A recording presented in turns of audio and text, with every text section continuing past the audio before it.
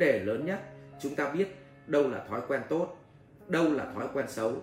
Cái gì tốt chúng ta giữ lại, xấu chúng ta loại bỏ dần, và cái đó chính là gọi là tu. Và chúng ta cần phải hiểu bản chất gốc của đạo Phật, thì bây giờ chúng ta mới có sự minh triết, mà đó chính là trí tuệ. Và có tuệ thì bắt đầu chúng ta sẽ thay đổi tất cả những thứ mà chúng ta đang bị mắc lỗi. Nga Mỹ Lê có đặt câu hỏi: thầy ơi, em muốn hỏi đạo Phật có một giá trị nhất định với người Việt, nhưng em muốn hỏi thế giá trị người Việt với 4.000 năm có giá trị như thế nào? Thực ra là quay trở lại là 4.000 năm của người Việt có giá trị như thế nào với con người bây giờ, thì đúng hơn là giá trị người Việt với 4.000 năm có giá trị như thế nào. Thì mình có dịch lại câu hỏi như thế, không biết có đúng không Nga Mỹ Lê? Ý bạn muốn hỏi là vậy thì cái giá trị 4.000 năm lịch sử này có giá trị với con người Việt bây giờ như thế nào? Có chứ. Xét về mặt đời sống thì con người chúng ta phải tương tác với bằng này thứ. Con người với con người, người ta gọi là văn hóa ứng xử. Con người với quy luật vận động của thiên nhiên, của kinh tế, xã hội thì người ta gọi là sự minh triết, tức là hiểu được quy luật để sống an lạc. Con người với nghề nghiệp thì xác định là biến nghề nghiệp thành phương tiện hay nghề nghiệp là mục tiêu, tức là làm kinh doanh để làm cho cuộc sống hạnh phúc, hay là làm kinh doanh chỉ vì tiền và cuộc sống thì bấn loạn, thì gọi là con người với phương tiện nghề nghiệp để sinh tồn. Mà Đức Phật cũng nhắc cái này gọi là chánh nghiệp. Rồi xong là việc thứ ba xong rồi nhá, tức là con người với con người, con người với quy luật, con người với nghề nghiệp để sinh tồn, con người với gia đình, tức là mình sống chung với gia đình mình như thế nào.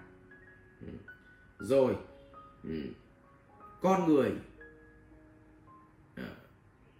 với tri thức, con người với tri thức, tức là sử dụng tri thức của mình như thế nào. Rồi cuối cùng con người với khát vọng, với tương lai của chính mình ấy, thì mình xác định là mình đi đâu về đâu trong cái tương lai đó. Như vậy tôi nhắc lại 6 thứ nhé. Con người với con người ta gọi là ứng xử. Con người với gia đình người ta gọi là văn hóa của một gia đình. Con người với nghề nghiệp thì người ta gọi là gì ạ? Cái nghề nào nghiệp đó. Con người với tri thức là để sử dụng tri thức, con người với quy luật đời sống, và con người với khát vọng của chính mình để xây dựng tương lai. Như vậy nó có 6 cái biến trong đời sống này. Vậy 4.000 năm lịch sử nó tác động rất rõ trong 6 cái biến đó. Nào, với 4.000 năm lịch sử cha ông ta chiến tranh, chiến đấu, thì con người với con người thì các anh chị để ý mà xem. Cái thời chiến tranh, nay sống, mai chết, cho nên các cụ nhà mình sống với nhau tình nghĩa lắm. Ngày nào cũng như là ngày cuối cùng trong cuộc đời. Cho nên họ có cái gì họ chia sẻ cho nhau miếng cơm manh áo, chia sẻ cho nhau tất cả những cái đau thương, mất mát, những cái niềm vui, nỗi buồn. Thì như vậy nó ảnh hưởng đến con người. Và nếu các anh chị nào được sinh ra ở quê cách đây độ khoảng 30 năm, anh sẽ cảm nhận được cái văn hóa đầm ấm giữa con người với con người. Vì vậy văn hóa lịch sử Việt Nam phải chiến tranh rất nhiều năm, thì chúng ta thấy ngay là có cái văn hóa đó. Hay chúng ta tồn tại một văn hóa phong kiến nhiều năm, thì bắt đầu nó xuất hiện cái gì ạ? Văn hóa ứng xử con người với gia đình, tức là đàn ông gia trưởng hơn những cái nước khác. Bọn Tây nó không có phong kiến, cho nên là đàn ông Tây nó nó sống nó pha. Trong nhà Vợ là số 1, chó là số 2 và thằng đàn ông là số 3 cơ mà.